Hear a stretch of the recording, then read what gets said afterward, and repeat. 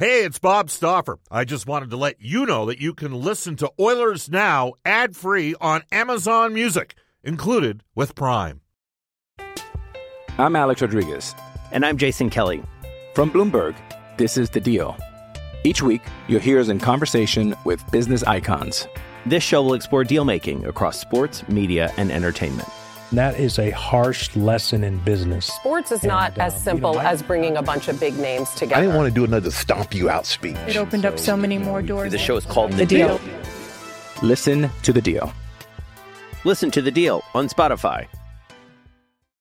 With threats to our nation waiting around every corner, adaptability is more important than ever. When conditions change without notice, quick strategic thinking is crucial. And with obstacles consistently impending, determination is essential in overcoming them. It's this willingness, decisiveness, and resilience that sets Marines apart. With our fighting spirit, we don't just fight battles, we win them. Marines are the constant our nation counts on to fight the unknown. And through adaptable problem solving, we do just that.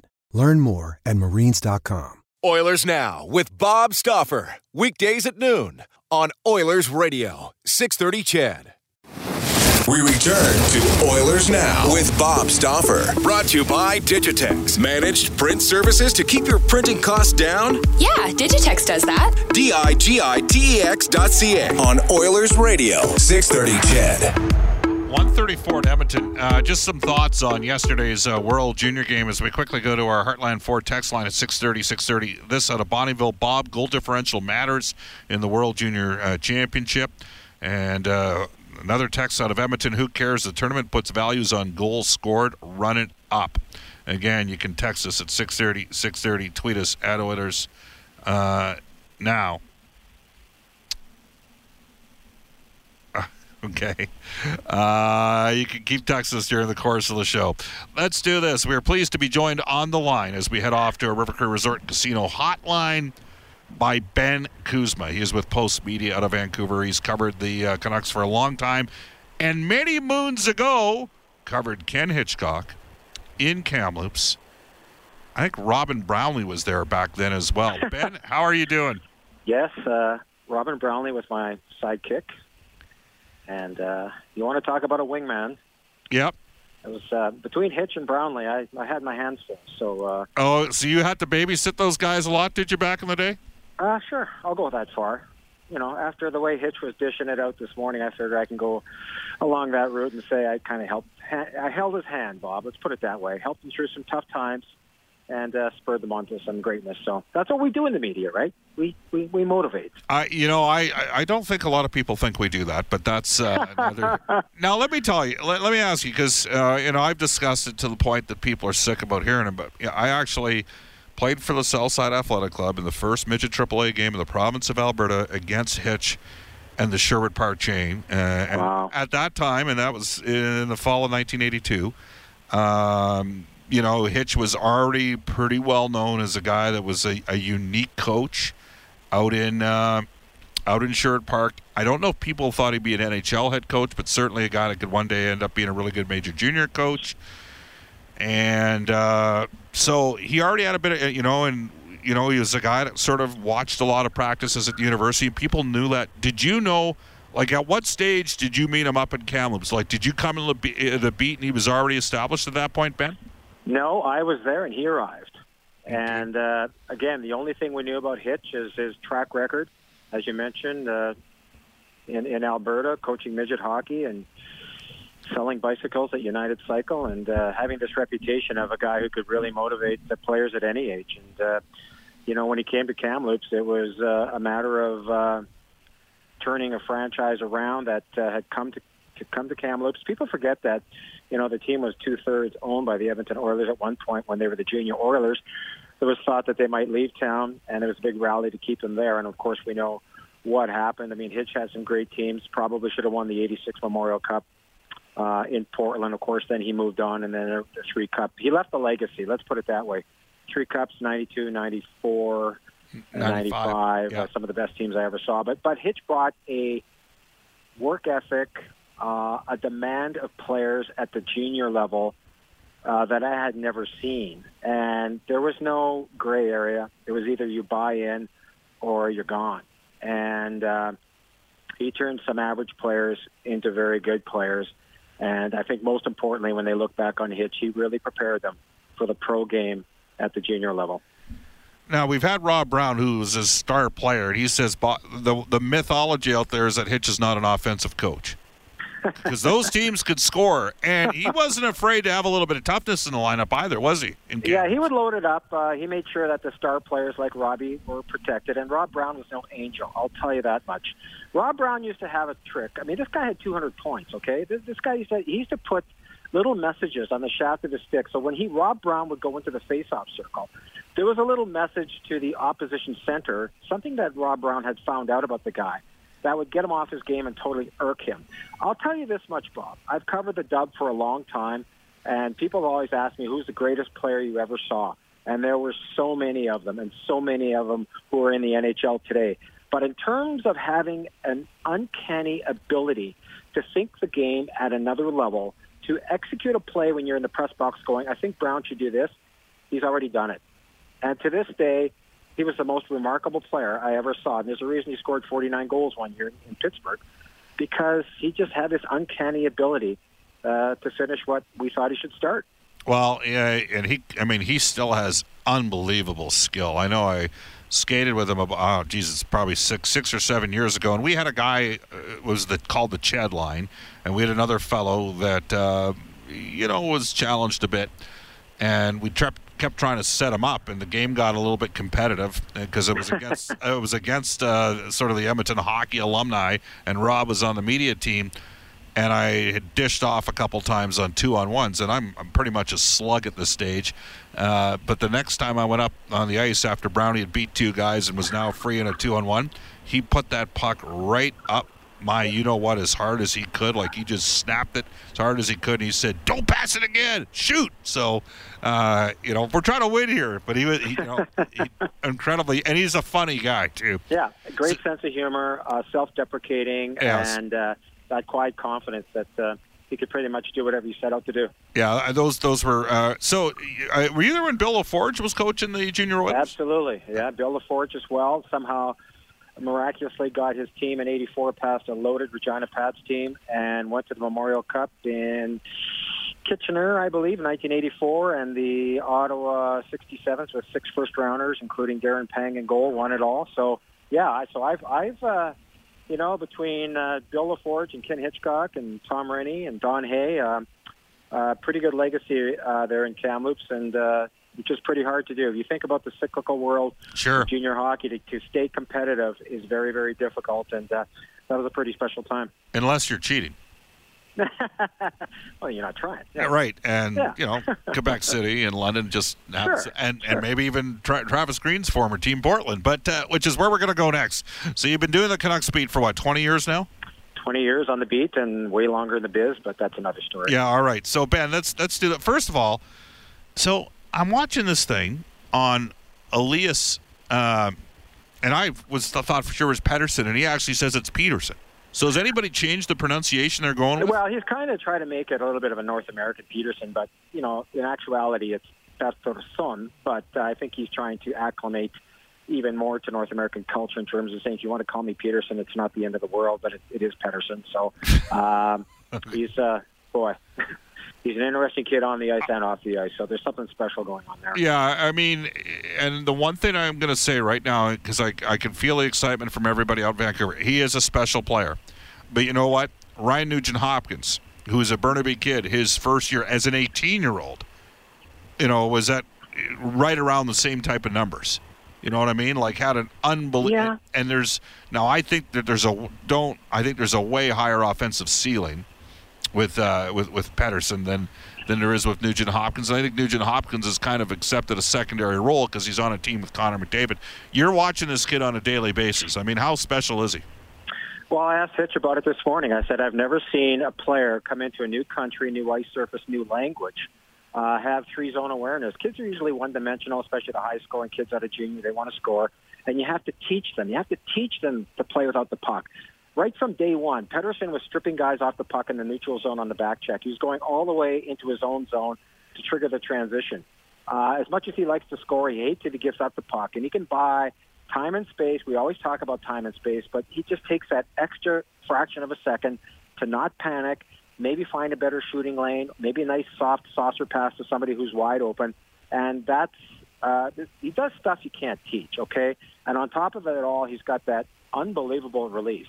So, the Nuge had a great first year, but I just think we're starting to see just the tip of the iceberg here with Pettersson. And he's got an unbelievable thing going with Besser in terms of their chemistry. And, Hitch spoke to that as well this morning about maybe one of the up-and-coming dynamic duels in the league. So, but as far as Pettersson is concerned, I haven't seen anything like it to grasp the game that quickly at this level in a new country, like I said, on different ice surface.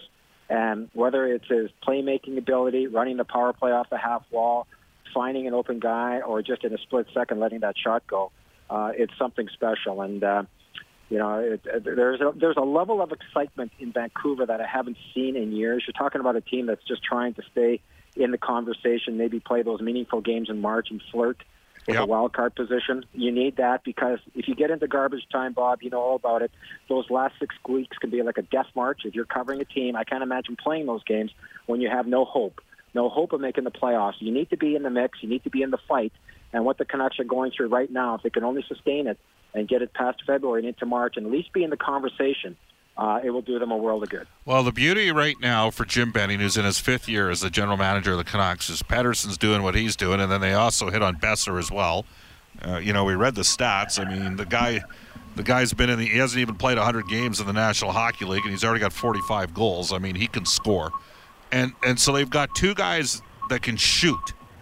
Because I'm not sure the Oilers have, I know Chason's having a big year, but these are 2 guys that can flat out shoot the pill. And when you factor in Horvat, 3 legit top 6 forwards, but 2 that Jim Benning brought in over the course of the last, 4 drafts. And they've got a defenseman coming, and a lot of people thought they might get the brother, right, for Quinn Hughes as well, Jack Hughes, but I don't know if that's realistic right now. But has it changed the perception of the public on the work that Benning did as a GM? Oh, I think so. I think the fact that when we were at the draft in Chicago and Pettersson was the guy they drafted, when we thought that it's going to be really interesting to see who's there at number 5. I think they liked Glass. They liked him a lot. Cale Makar went to Colorado at 4, and Jim Benning admitted that would have been a very difficult decision not to hit on a guy who might be one of the best puck-moving defensemen on the horizon. But they were all in on Pettersson from the get-go. As we had the deliberations, I always threw Pettersson into my conversations about guys they might look at down the middle, especially, you got Henrik Sedin retiring. I didn't think it was going to be Pettersson, but everybody I talked to said they may have hit a home run, and I think some people thought if he wasn't 165 pounds on the draft floor in Chicago, he might have gone first overall. But he's up to 176 now. He's 6'2.5".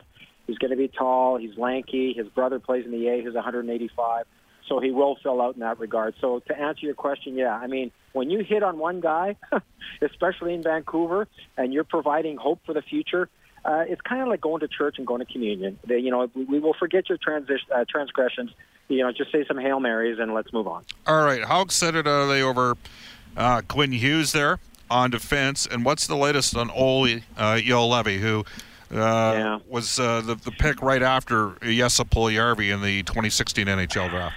Yeah, that's kind of the ecstasy and the agony. Quinn Hughes, you mentioned those guys. Imagine Quinn Hughes running that first power play unit. And, that could happen as soon as March. Michigan's not having a great year.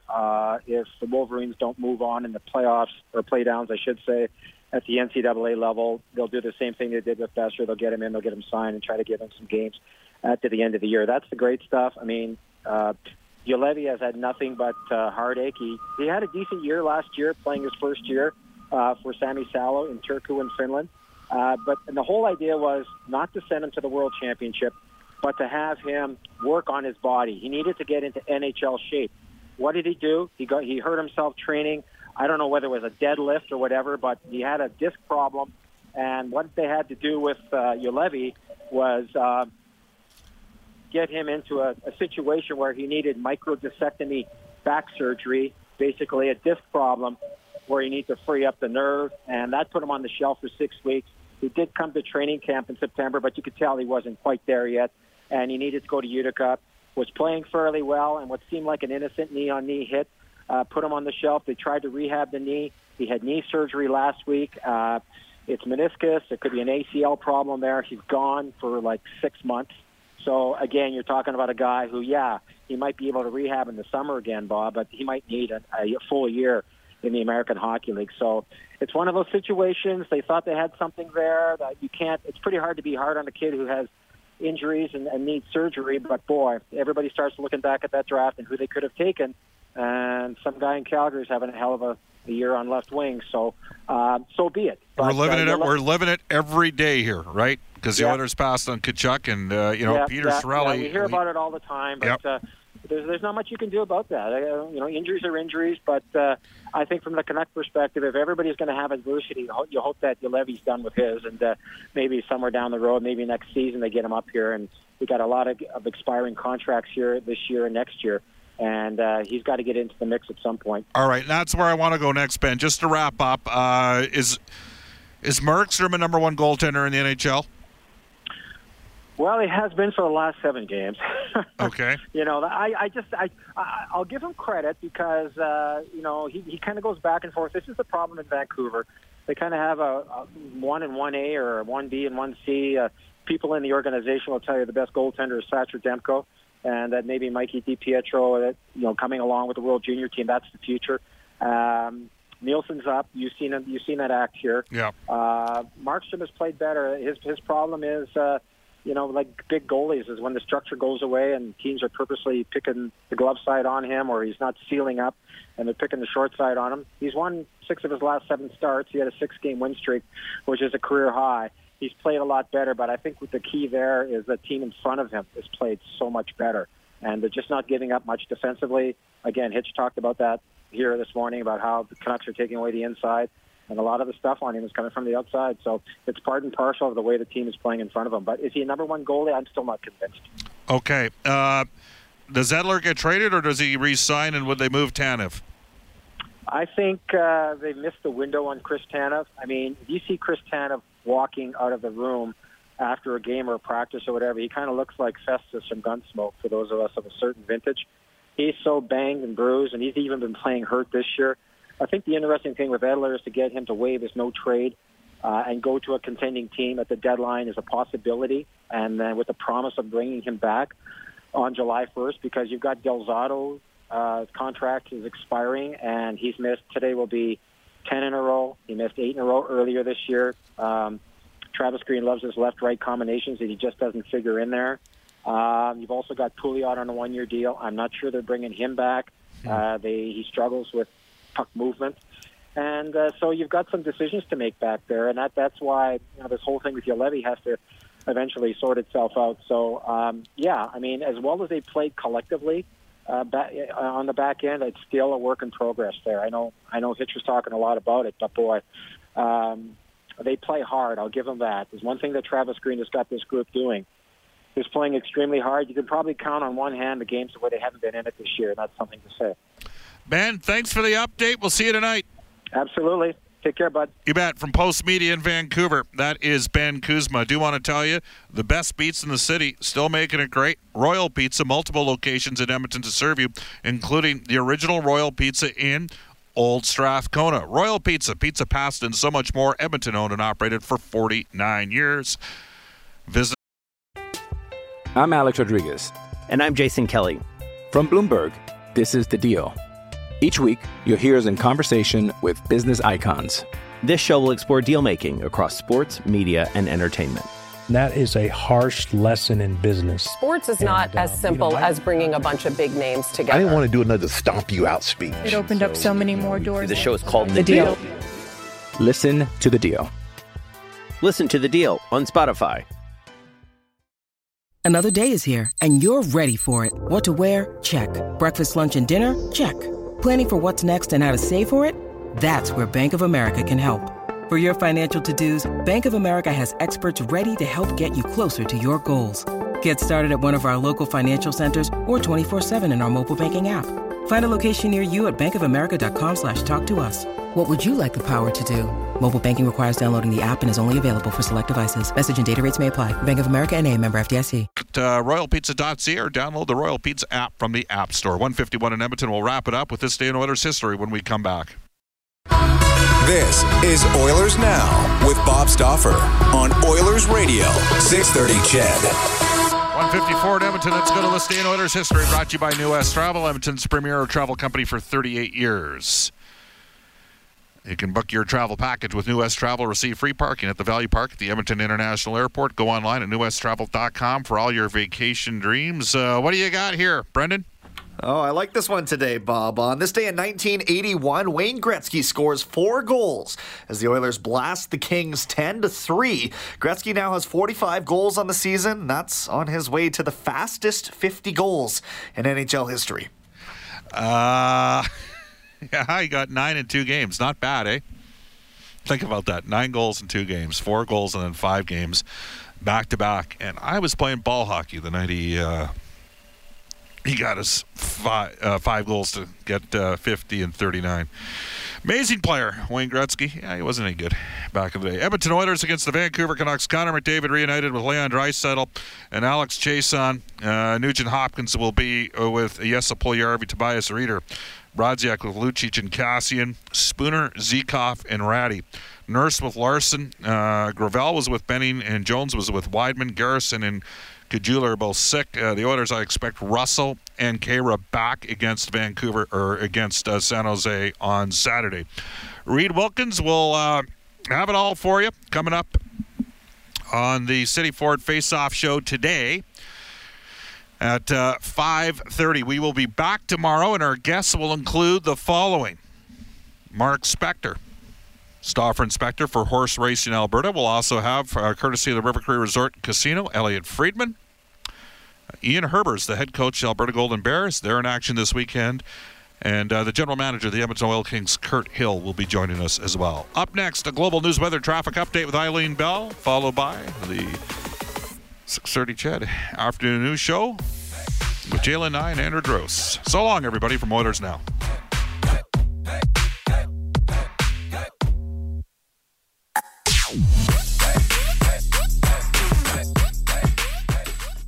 Oilers Now with Bob Stauffer. Weekdays at noon on Oilers Radio, 630 CHED.